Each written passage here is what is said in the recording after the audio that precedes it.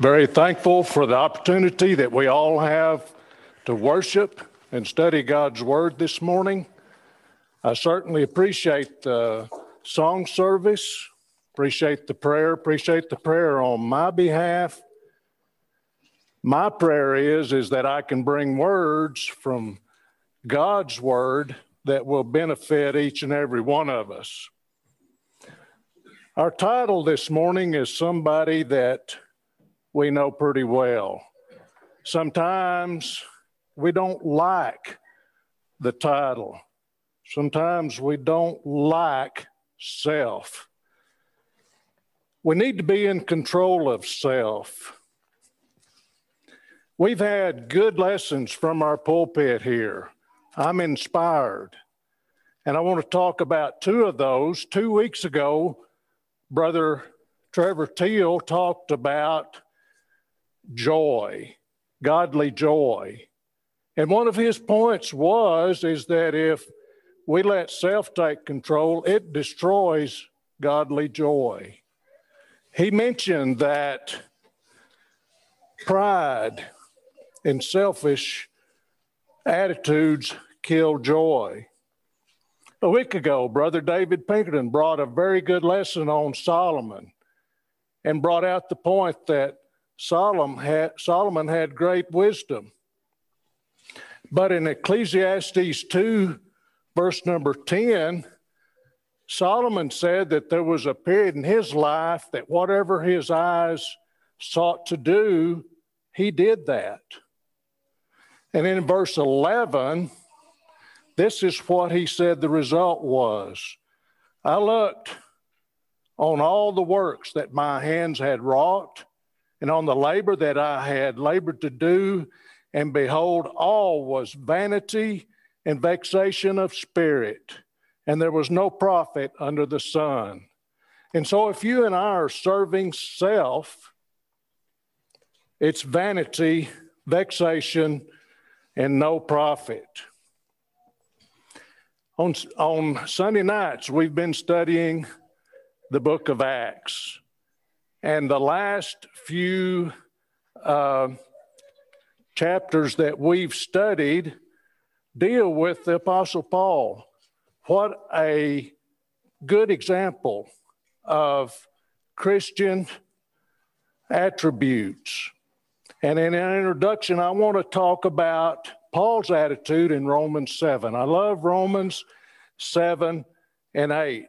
This is verse 22 of Romans 7. He said, "For I delight in the law of God after the inward man. But I see another law in my members, warring against the law of my mind and bringing me into captivity to the law of sin, which is in my members.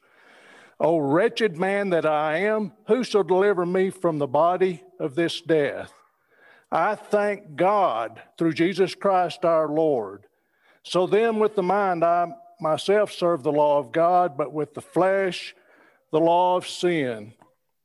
So the Apostle Paul admitted openly that he was his own worst enemy and that he had to battle self each and every day in order to be a servant of Jesus Christ.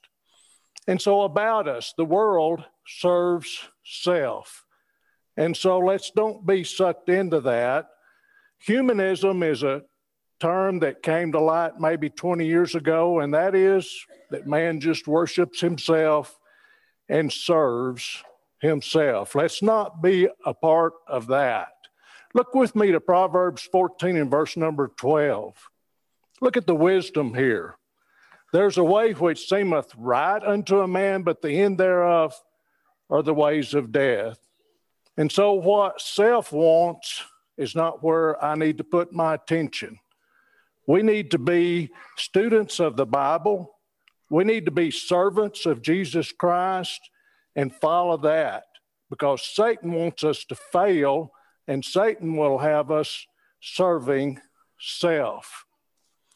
And so we're going to talk about two aspects of self, the first being pride, and then we're going to nail selfishness. And so look with me to pride.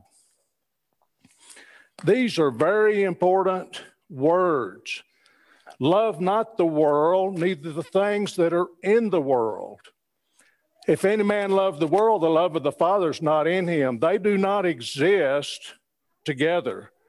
If we have a love for the world, God is pushed totally out. And notice that he says, for all that is in the world, number one, the lust of the flesh. Number two, the lust of the eyes. Number three, pride of life, are not of the Father, but of the world. It's very plain when we look at the Bible that these are the three main avenues that Satan loves to tempt us with: the lust of the flesh, the lust of the eyes, and the pride of life. I'd like for us to look at Bible examples of those that fell victim to self and these three avenues that Satan tempts us with. Remember that in the Garden of Eden, that God had said to Adam and Eve to dress and keep the garden and don't partake of that tree of the knowledge of good and evil. What did Satan do? He immediately went to Eve and said, that's not the way it is. And he appealed to her, and we see that here in Genesis 3 and verse 6. And so Eve saw that the tree was good for food. There's the lust of the flesh. And that it was pleasant to the eyes. There's the lust of the eyes. Not only was it good for two things, it was a tree to be desired to make one wise. That's the pride of life. And because she was sucked into that, Eve took of the fruit thereof and did eat, and gave also unto her husband with her, and he did eat. And so Eve, doing what self directed her to do, then sin entered into the world and changed the world forever. They were pushed out of that Garden of Eden. There are other Old Testament examples of pride. The nation of Edom is talked about in Obadiah 1 verse 3. The pride of thine heart hath deceived thee. So pride lives within us, lives in our heart. You dwell in the clefts of the rock. Your house, your home, your habitation is high. And you've said in your heart, deceived yourself, who shall bring me down to the ground? And so they were destroyed, but in their hearts, they thought they were invincible. Nobody could reach them. And so pride deceived Edom. Then we move to another example found in Matthew 18, 1 through 4. The disciples of Christ displayed a pride problem. At the same time came the disciples unto Jesus, saying, who is the greatest in the kingdom of heaven? Why would they ask that? They had pride in their heart. Who's the greatest? Am I the greatest?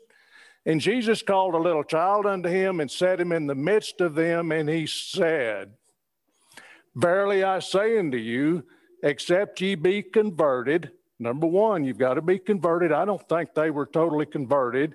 And become as little children, ye shall not enter into the kingdom of heaven. Whosoever therefore shall humble himself as a little child, the same is the greatest in the kingdom of heaven. Humility drives out pride. And so we must cleanse our hearts with humility and drive out pride. Revelations 3 verses 15 through 17. This is the church at Laodicea.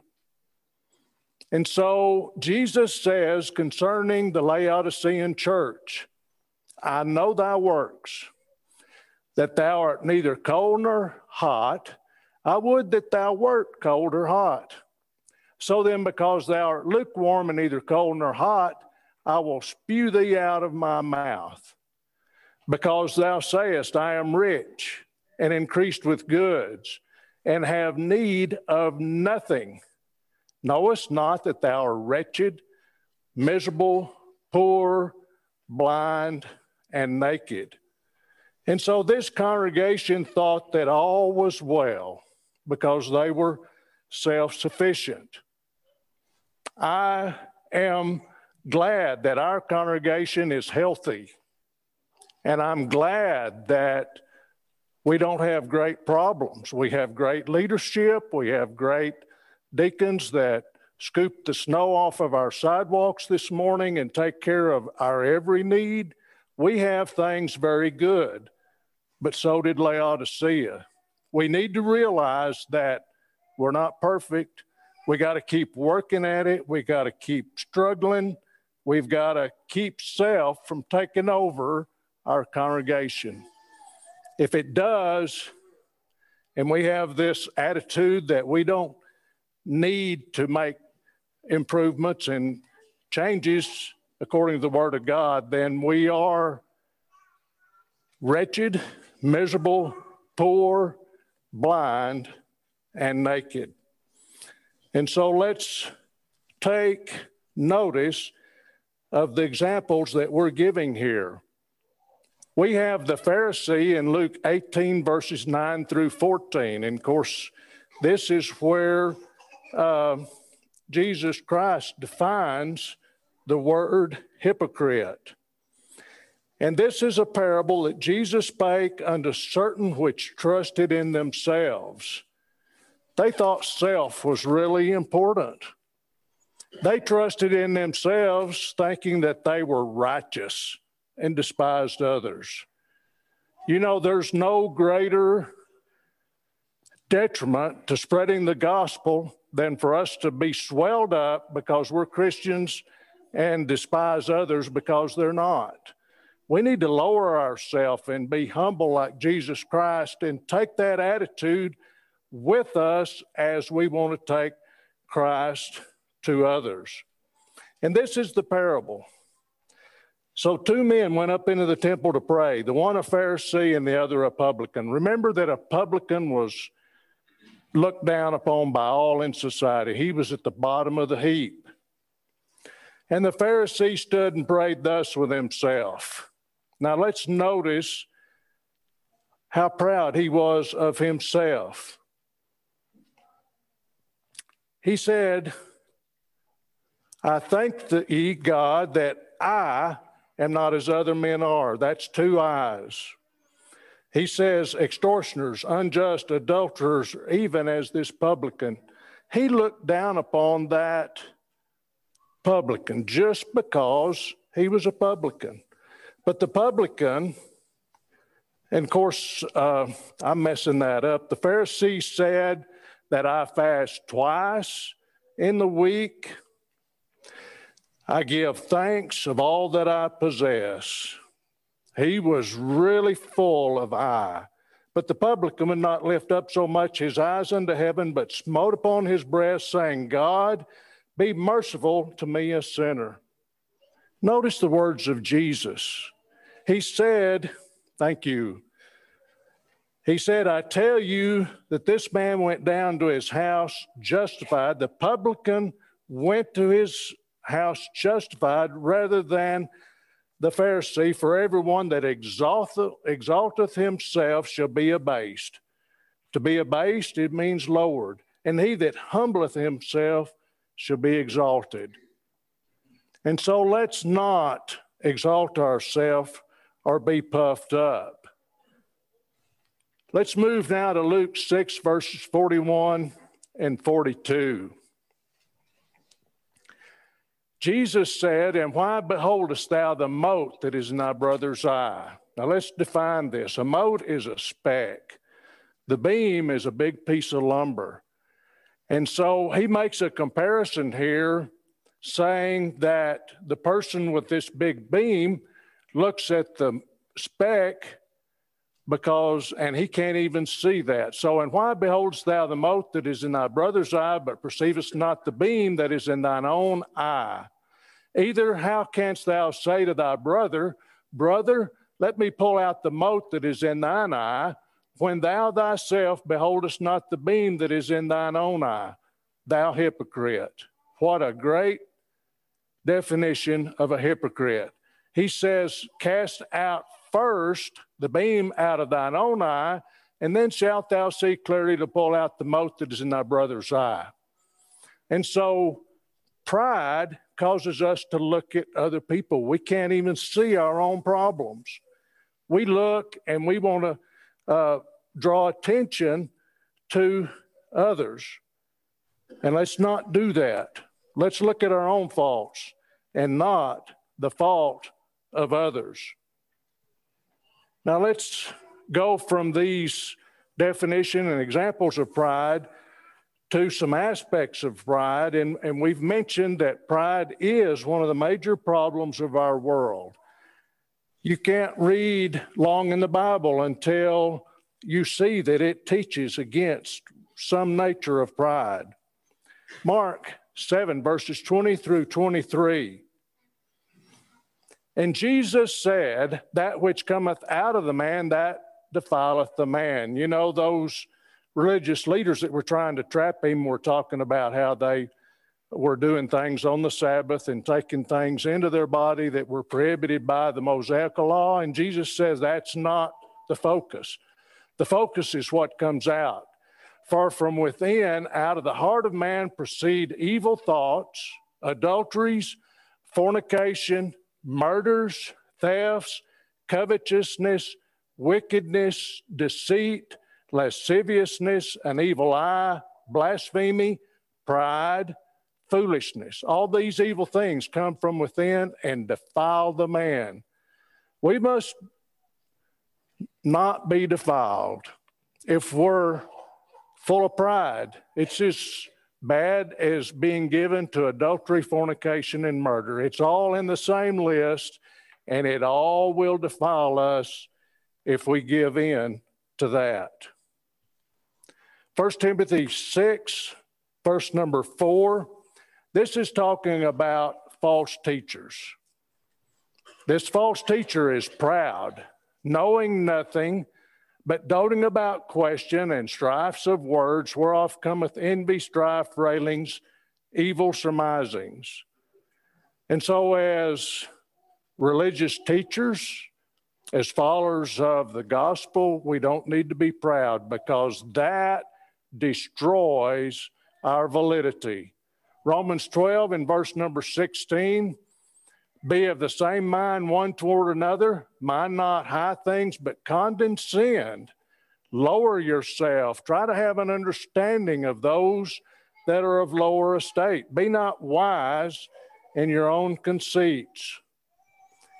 Don't exaggerate how much you're really worth to the Lord of heaven. Don't exaggerate the opinions of yourself. I go down to Proverbs 21 and verse number 4. A high look and a proud heart and the plowing of the wicked is sin. Bottom line, pride, a proud heart is sin. Galatians 6 and verse 3. For if a man thinketh himself to be something when he is nothing, he deceiveth himself. Satan is trying to deceive us. And if we allow that, then we are deceived ourselves. We're cheating ourselves. James 4 and verse number 6. God giveth more grace. Grace means favor. Wherefore he saith, God resisteth the proud, but giveth grace unto the humble. If we fail to realize that we need the grace of God, then pride will take us and we will be resisted and we will not receive God's favor. Let it be known that pride is deadly. Proverbs 16, verses 18 through 19, pride goeth before destruction, and a haughty spirit before a fall. Better it is to be of a humble spirit with the lowly than to divide the spoil with the proud. And so pride is deadly. There is a cure for pride. Don't put up with pride. Do away, get pride out of self. Proverbs 18 and verse 13, The fear of the Lord is to hate evil, pride, and arrogancy, and the evil way, and the froward mouth do I hate. A froward mouth is contrary, causing trouble. And so let's fear the Lord and abide by the ways of the Lord. Let's move from pride and now focus on selfishness, which that just means you love self, as is stated here in 2 Timothy 3, verse 2 through 4.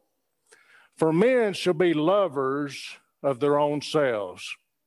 That's pretty true today.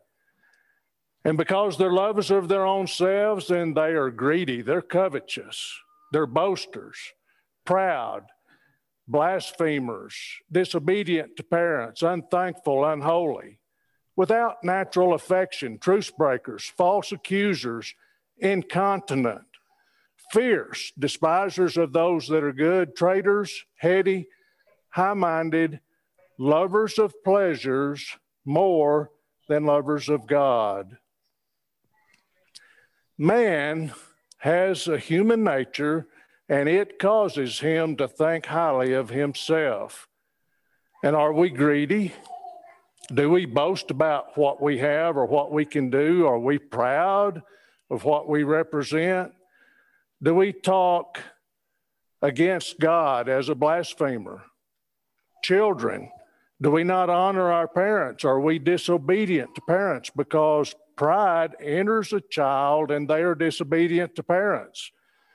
To be unthankful means you don't appreciate what God has given you. Unholy means that you don't act in a godly way. Without natural affection encompasses a very large group, whether it's homosexuality, that you're not naturally affectionate in that aspect, or whether you're a mom or a dad and you don't have an affection and a desire to bring your kids up in the nurture and admonition of the Lord. I'd say that is without the affection that is governed and given to us by the Bible. Truce breakers, are you a traitor? False accusers, do you gossip? A gossiper is a false accuser because gossip doesn't deal with the truth. Incontinent is a description of you can't control yourself. Am I incontinent when I go out into the world? Can I control? Can I keep all of aspects of my life within the godly guidelines? Fierce means to be angry, overly bold, despisers of those that are good. Those that are involved in evil have a tendency to despise those that are good. If you despise the good, you're evil. And it is trouble for those that are good when they are despised. Lovers of pleasure more than lovers of God. Our society is driven by entertainment. And I am the first to say that all of the aspects that we're discussing that are wholesome and aspect of entertainment is not wrong. It's wrong when it is elevated more than God. Lovers of pleasures more than lovers of God. We must love God first. Covetousness means greed. Jesus says unto this group, take heed and beware of greediness, covetousness, for a man's life consisteth not in the abundance of the things which he possesseth. And so we have possessions, but let's don't push it to the abundance level that pushes God aside. And Jesus speaks a parable unto them, saying, the ground of a certain rich man brought forth plentifully. Now, this man was a farmer, but I'm going to take farmer out of it because that's what I am. And this guy had the wrong attitude. So I'm not going to call him a farmer. I'm going to call him a rich man. And so it brought forth plentifully. And he thought within himself, saying, what shall I do? There's the first I. Because I, number two, have no room where to bestow my fruits, Number 3. And he said, this will I do. Number 4, I will pull down my barns and build greater, and there will I bestow all my fruits and my goods. And I will say to my soul, soul, thou hast much goods laid up for many years. Take thine ease, eat, drink, and be merry. Boy, he had it good. But God said unto this rich man, thou fool, this night thy soul shall be required of thee. Then whose shall those things be which thou provided? So is he that layeth up treasure for himself is not rich toward God. There was an occasion that I fell into this rich man category just to a small degree. So 1993 and 1994, Mark, Hugh, myself made bumper crops. And at the beginning of 1995, I had never seen or been benefited to that extent in all of our farming days. And I made the expression to my wife that I didn't think we were going to ever see another poor day. Guess what? There was a September freeze in 1995, and we were poor. We were poor. Things changed from good to bad in 3 or 4 months. And so I kind of felt like that foolish, kind of about like that rich man. Let me catch up with my notes. And so man has the tendency to think he is in control when things are going good. And so we're talking about covetousness. There's a Bible example of that. Judas Iscariot is a study that I don't care for, but I try to figure him out because I don't want to end up like Judas. And so let's think about Judas. He's an example of covetousness. He's an example of self and pride blinding him. You know, there's very many things that selfishness does to us. It causes us to abuse liquor and drugs. Sometimes we embrace pornography and other things that are direct conflict of God's word. But self wants that. And I'm going to say to you that it's my opinion that Judas Iscariot gave in to self. Now let's think here in John 12, verses 3 through 6. Then took Mary a pound of ointment of spikenard, very costly, and anointed the feet of Jesus and wiped his feet with her hair, and the house was filled with the odor of the ointment. All is good until one of his disciples, Judas Iscariot by name, who was Simon's son, which should betray Jesus, said, why was not this ointment sold for 300 pence and given to the poor? On the surface, Judas appeared to be noble. He appeared to be godly. But guess what? Jesus realized, because he knows our hearts, knew Judas's heart. Judas said that, not that he cared for the poor, but because he was a thief. And he had the bag and bare what was put therein. So we're told here plainly that Judas Iscariot was a thief. He was greedy. And so then let's go to our next scripture, which is after Jesus was betrayed by Jesus. Then Judas, which had betrayed Jesus when he saw that he was condemned. And it's only my opinion that it's possible that Judas's greed, selfishness blinded him to the point that he considered that Jesus could get away from anybody. He had done that. He had escaped being captured before. But on this occasion, that did not happen.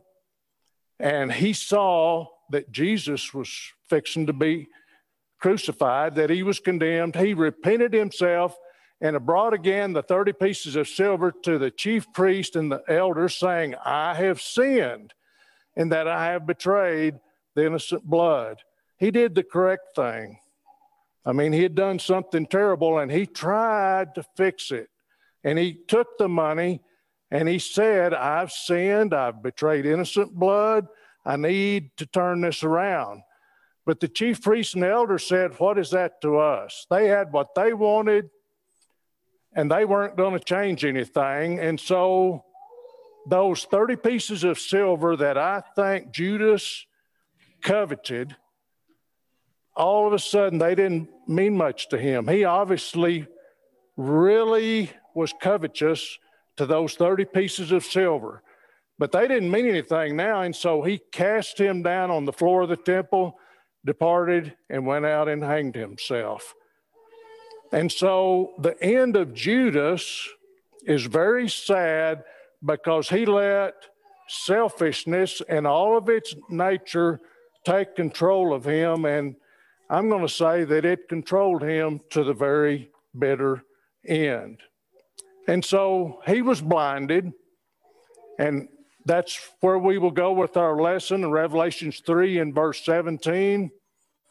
This is the end of that writing about the church at Laodicea. We've already talked, but let's go over this.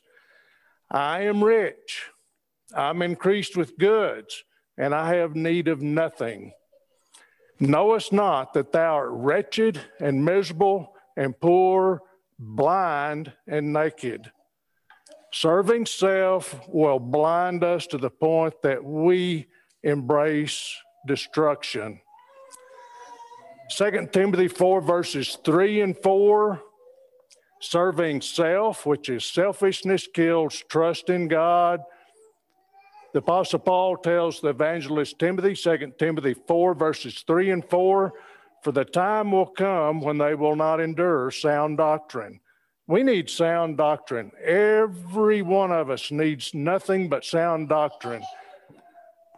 And what they did is they went after their own lust. They were serving self. And they shall heap to themselves teachers, having itching ears. They wanted to hear. They wanted sermons along the guidelines that they wanted. They didn't care what God wanted. And they shall turn away their ears from the truth and shall be turned unto fables. Fables are falsehoods. Fables will send us to the devil's hell, and we need to certainly avoid that. Let's talk about cures for selfishness. It's all right here, and we don't have the time to study all the cures, but hopefully we'll get some of the main ones out. 1 Corinthians 13 is the love chapter. Charity is an expanded word for love. And so charity suffereth long and is kind. Charity envieth not. Charity vaunteth not itself, and it's not puffed up. This is the opposite of selfishness. Charity doth not behave itself unseemly, seeketh not her own. Seeking your own is selfish, is not easily provoked, thinketh no evil. And so let's use the love of Jesus Christ and God, bring that into our lives to push out selfishness. Luke 9 in verse number 23. And Jesus said unto them all, if any man will come after me, let him deny himself. That's the opposite of selfish. And take up his cross daily and follow me. And again, we can't carry the baggage of self and properly carry the cross of Jesus Christ with us. We cannot properly follow Jesus Christ carrying the baggage of selfishness. Joshua 24 verses 14 and through 15. Now therefore fear the Lord and serve him in sincerity and in truth, and put away the gods which your fathers served on the other side of the flood and in Egypt, and serve ye the Lord. And if it seem evil unto you to serve the Lord, choose you this day whom ye will serve, whether the gods which your fathers served that were on the other side of the flood, or the gods of the Amorites in whose land ye dwell. But as for me and my house, we will serve the Lord. And so this morning, let's determine not to serve self, and let's serve the God of heaven. Are we going to test issues in our life? And are we going to regulate our lives by the Holy Word? Or are we going to let self do that? Thank you for your kind attention. I pray that the thoughts that we've had this morning are a benefit to each and every one of us. We offer the invitation of the Lord at this time. If you're present and you believe that Jesus Christ is the Son of God, if you're willing to repent of past sins, if you will confess the name of Jesus before men and be baptized for the remission of sins, then we would invite you to do so. If the prayers of the church would be something that we could benefit you with, if you have any needs, come forward, or if you're on Zoom, be sure and let the elders know that you have needs. If you're subject to the gospel call, please come forward as we stand and sing.